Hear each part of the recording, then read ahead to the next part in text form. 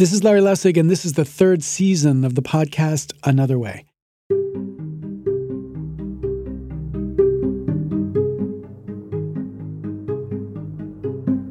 In the first season, we discussed another way to elect a president. In the second season, we discussed another way to amend the Constitution. In this third season, we're going to talk about another way to elect a president committed to fundamental reform. Now, another way relative to what? Well, relative to the obvious way to get a candidate committed to fundamental reform. That is, of course, to run as that candidate committed to fundamental reform. I've tried that before. It's not easy. And given the tens of emails that I've gotten from people begging me to try it again, I thought hard about doing it again. There is a real shot this time to get into the debates, a real and tangible shot, because there's an objective measure based on the number of contributions that a candidate would get. And so there would be a real opportunity to make fundamental reform a fundamental part of a debate.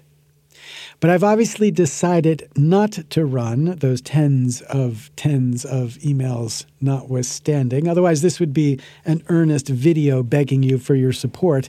That decision was as much personal as political, I'll confess. My kids are just not at the age when I can afford to run away for 2 or 3 years in pursuit of this campaign.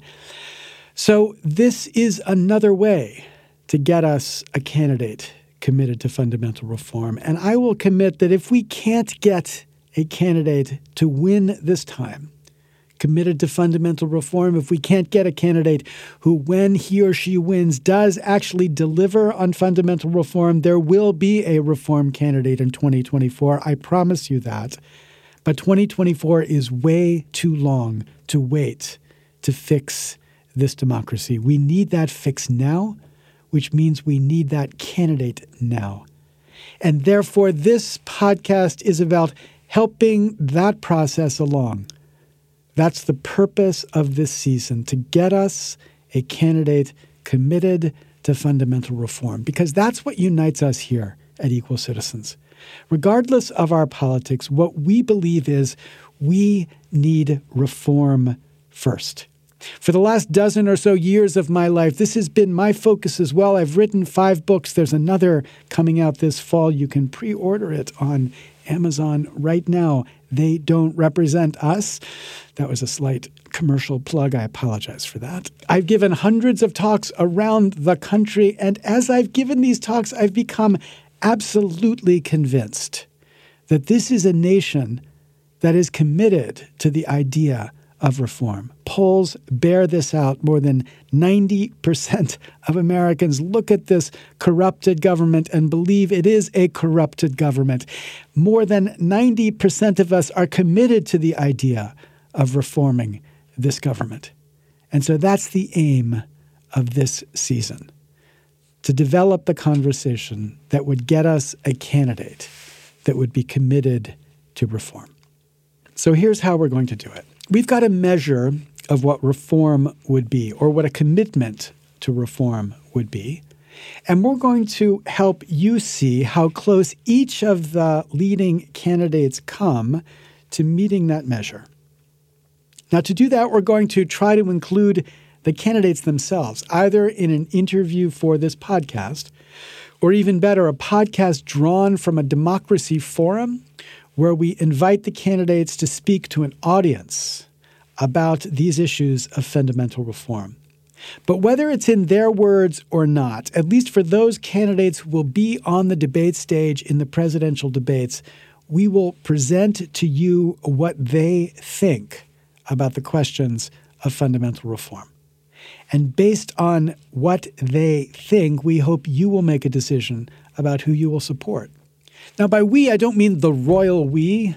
There will be others who are part of this podcast as well, others with varying perspectives on the question of reform, others with cooler voices. But we hope regularly, maybe every week, we will be able to present another episode in this season, not always directly related to the presidents, but always related to the question of reform, to the question of what are the changes that this republic needs to get it to be a representative democracy.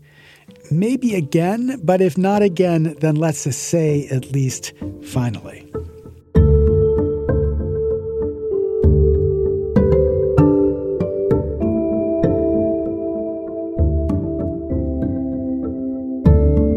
This is Season 3 of the podcast Another Way. I'm Larry Lessig. These podcasts are sponsored by equalcitizens.us. You can find us on the web.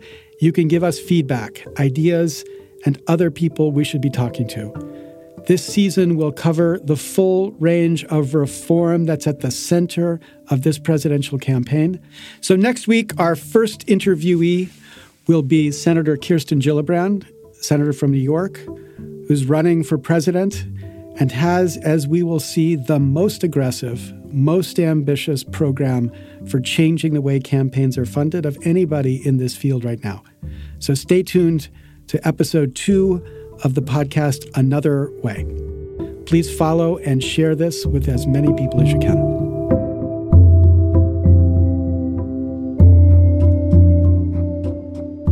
Okay, so what is the measure of this reform?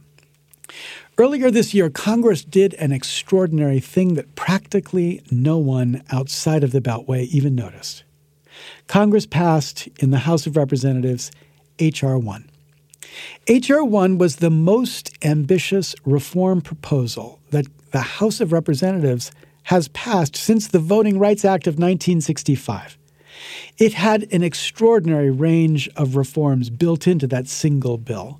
Reforms including changing the way campaigns are funded, reforms ending partisan gerrymandering in the states, reforms enabling people to have a free opportunity to vote, or at least an equal opportunity to vote by creating automatic voting registration and a commitment to restoring the Voting Rights Act that the Supreme Court had struck down. And it included ethics reforms that basically slowed the revolving door so that representatives were more focused on their constituents than on their next job as lobbyists. This was an extraordinary statement by the House of Representatives about the fundamental reform that this democracy needs. And the key to this is that this fundamental reform was made first. Now, we want the same idea for the president, not H.R. 1, but let's call it POTUS 1. We want the next president to tell us what his or her POTUS 1 would be, both in the substance of what the changes would be that this POTUS 1 would bring about and the priority, the commitment to making this POTUS 1 change the first thing that the next president would do. So what should the substance in this POTUS 1 proposal be? Well, to see the substance of what's needed, we have to see a little bit more about the nature of the problem. So let me spend a couple minutes describing that nature. For many years, I would quote Henry David Thoreau, where Thoreau wrote, quote, "For every 1,000 hacking at the branches of evil, there is one striking at the root." Now, when I quoted Thoreau for the many years that I did quote Thoreau, what I intended the root to be was money, the corrupting influence of money in our political system. But the reality is, over the last couple years, I've come to see that there is, in fact, something deeper than just money, something that is more fundamental, more clearly the root that is corrupting our political system. The framers of our republic gave us what they referred to as a republic. But by a republic, they meant a, quote, representative democracy. And by a representative democracy, what they meant was a democracy that would be, quote, representative. It's kind of in the title itself. And by representative, what they meant was equally representative for those that were being represented. That our democracy plainly is not. We are unequal in any number of ways. Let me just identify 4 here. We are unequal in how we get the right to vote. It's astonishing that America assigns to essentially partisan administrators the obligation to run elections in America. Most democracies assign that role to a nonpartisan institution. And of course, many states function in a nonpartisan way in enabling their citizens the right to vote. But in many states in our country, partisan election officials make elections more difficult for the people they are trying to defeat. It is built into the DNA of that system because there are any number of details where the devil can hide, any number of places where the election officials can make it slightly more difficult for some to vote than for others. So the election official might close down the number of voting booths in certain districts that he or she knows will vote against the party that he or she represents. Or they will make the times that the voting booths are open shorter, or the access to voting technologies more difficult as the technologies are slow or clumsy or cumbersome to use.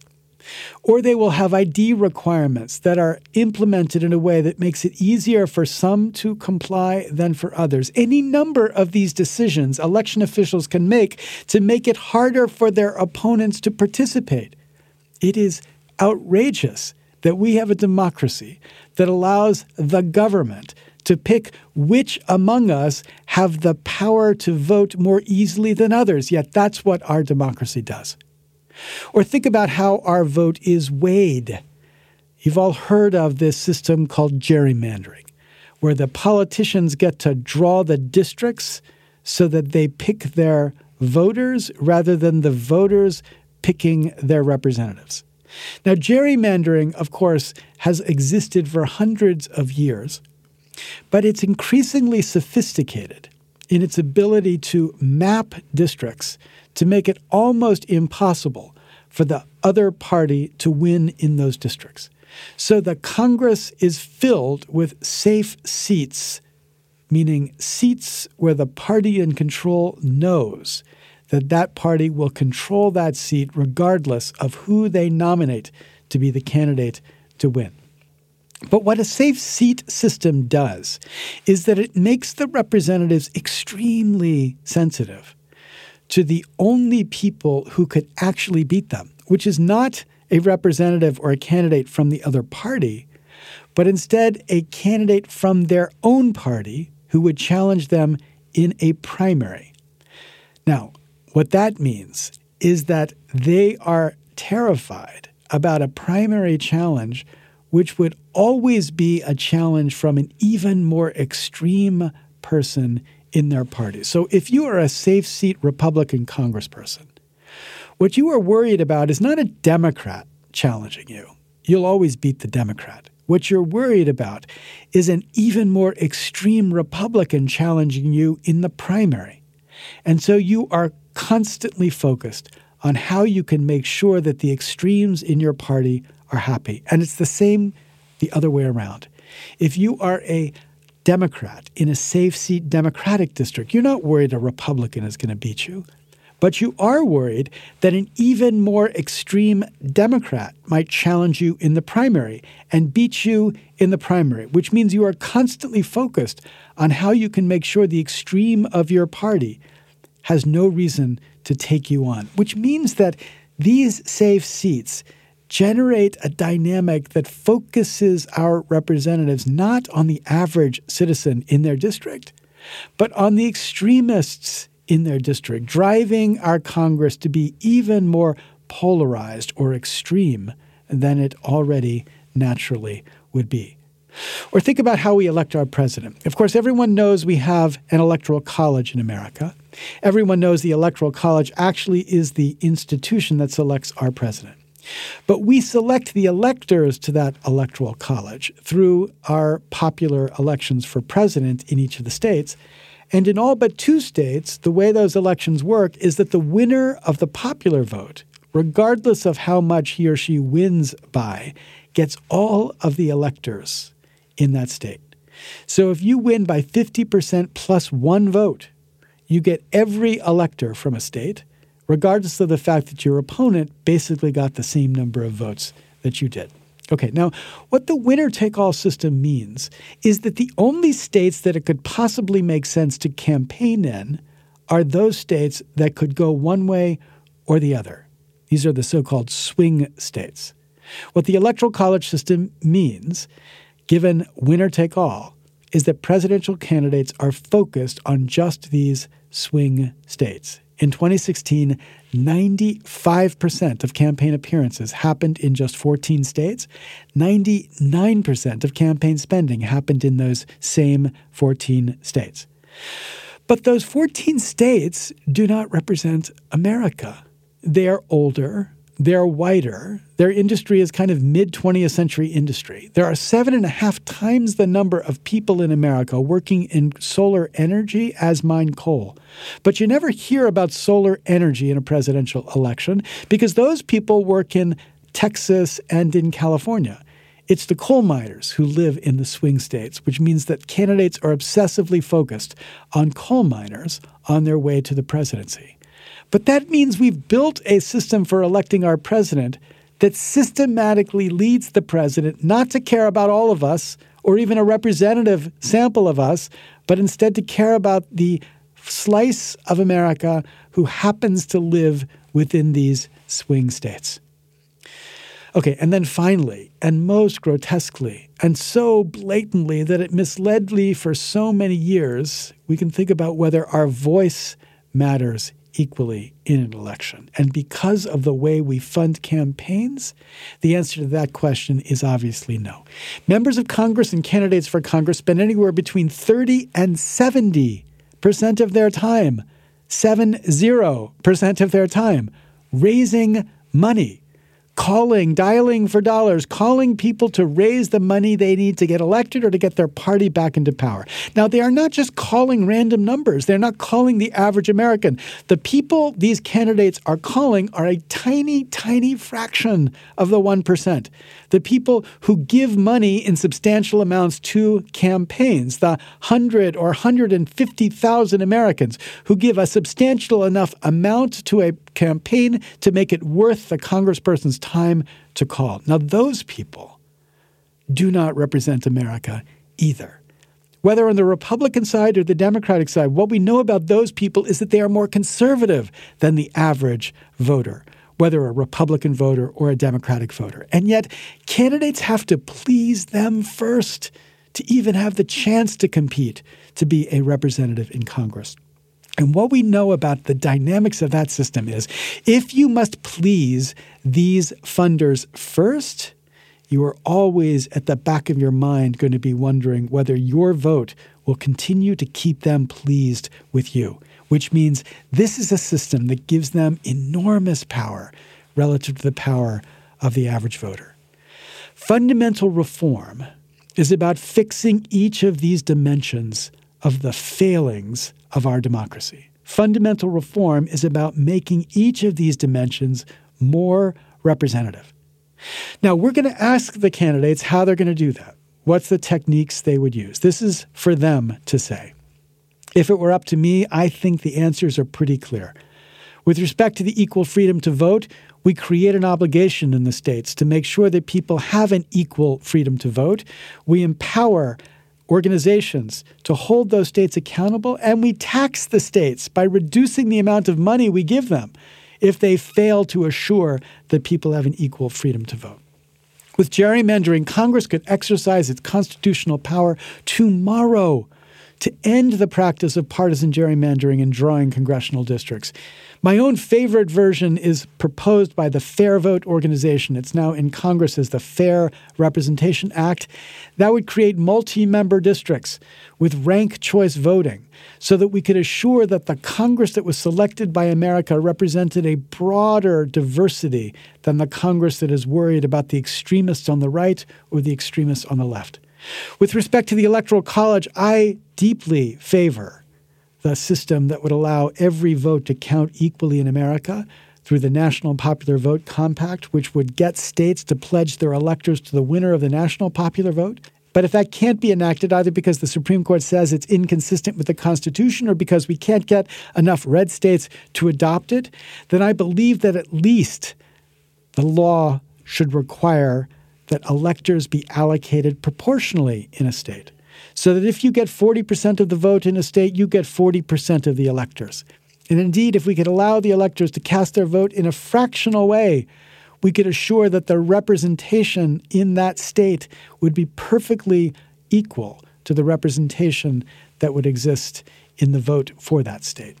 But most important and most obvious, we should change the way we are funding elections. I support the idea of vouchers that would give every citizen the opportunity to help fund campaigns. And if every citizen had vouchers that could be used to fund campaigns, then candidates would be obsessively focused on reaching out to citizens to get the money that they need to fund their campaigns. They wouldn't spend their time raising money from the tiny fraction of the 1%.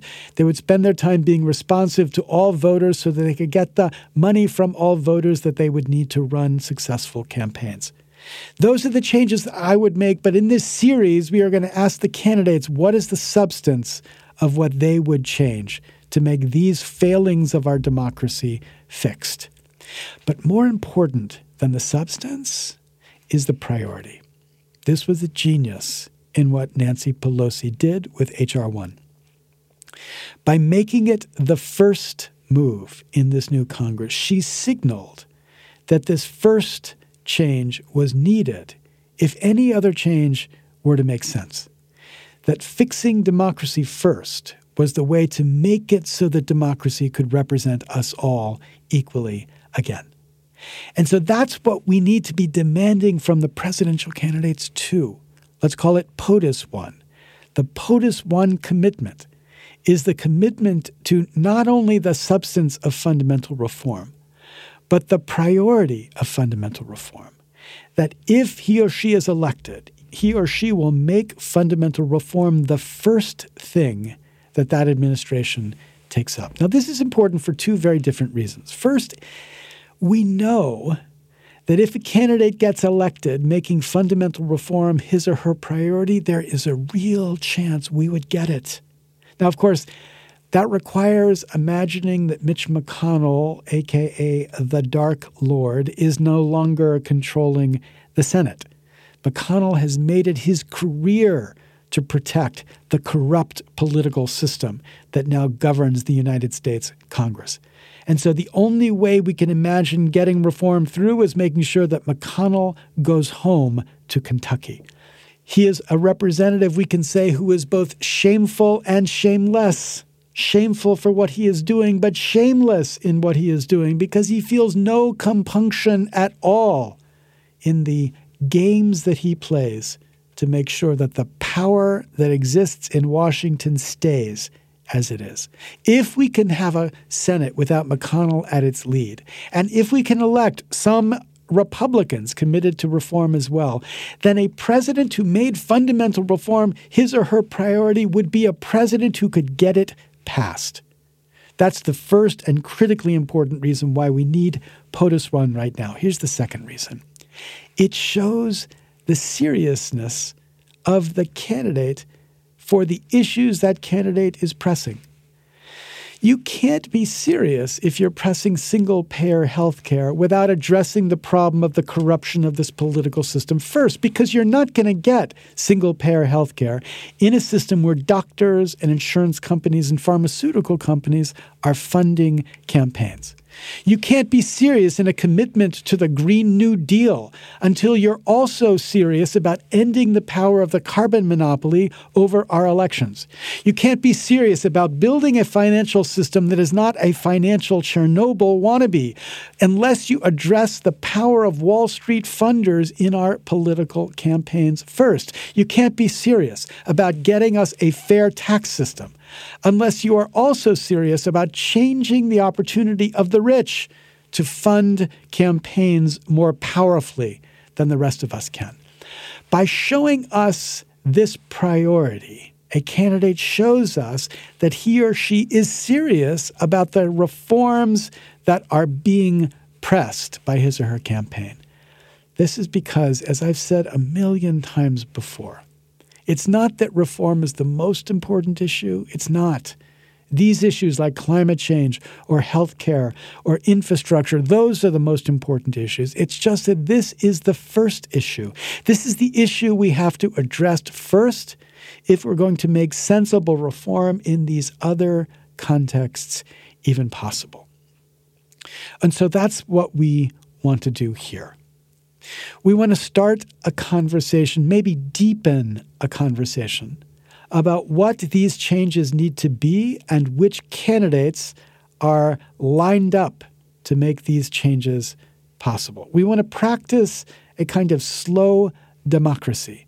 You know the slow food movement that says that if we just change the way we prepare and eat food, if we prepared food by cooking it at home, and if we ate food by sitting around a table with our friends and spending hours eating, then those two together would create healthy food environments that would give us a chance to have the nutrition we need without the poison in our food supply. And that's the same with democracy. If we could slow the conversation down, if we could give people a chance to think and reflect, if we could give both sides a chance to speak, if we would give them the chance to be understood without the frame of hate that so much of media brings to political discourse, then we could develop a democracy that would be healthy too. And that's what we want to do in this season of the podcast, Another Way. We're going to give you a chance to think and reflect about the candidates and where they stand on the issues of reform, and then hopefully to act. Because at the end of each episode, we're going to give you a list of 3 things that you can do right now to address the question we have spoken about and to suggest solutions that could be enacted. We are never going to ask you for money. This is not about raising money either for Equal Citizens or any of the candidates we are talking about. It is always and only about giving credibility to the idea that reform is possible and that reform is something we could achieve in this election of 2020. Because credibility is what this democracy needs. We need to give credibility to the movement that could make democracy in America credible again. Now, why should we care about that? There are idealists out there who care about democracy as an ideal. They think of it as a perfect system that we should enact just for the idea of having a perfect system governing us. These are the sort of people that worry about whether their books on their shelves are in alphabetical order, or the sort of people who fold their underwear in their underwear drawer. That is not why I care about this issue at all. That is not my concern. I care about getting a democracy because I care about reestablishing the capacity of our government to govern. I assume that if we could unrig this rigged system, we could actually get a government that could govern again. Obviously, about the issues that all of us are talking about, issues like climate change or healthcare or infrastructure or economic growth or social security that actually gives Americans security again. But not just those issues that we are already talking about, but the issues that we should be talking about, but that never seem to be on the political stage. Issues like the perpetual war that America seems to be caught within, where we spend billions of dollars every year to fund an infrastructure of war making, not just in America, but around the world. For what purpose beyond making the defense contractors rich? Or artificial intelligence, which will increasingly dominate the future of competition and work across the world, and which countries like China are deploying in a strategic way to give them an advantage in the world economy, but which we can't think about sensibly at all because so much of our government policymaking is captured by people who would benefit from the policies that it enacts. Or the future of work itself in a world where robots become more and more dominant over so many functions that are now performed by humans. How do we build a world where that does not produce radical inequality, but instead new opportunity for people to have different types of jobs and futures? Or privacy in a world of perpetual surveillance, which dominates every single aspect of our life, where now we can't begin to address this question sensibly, given the interests that dominate so much of our politics. These issues and a million other issues too need sensible government. That is my assumption. That's why I'm in this fight.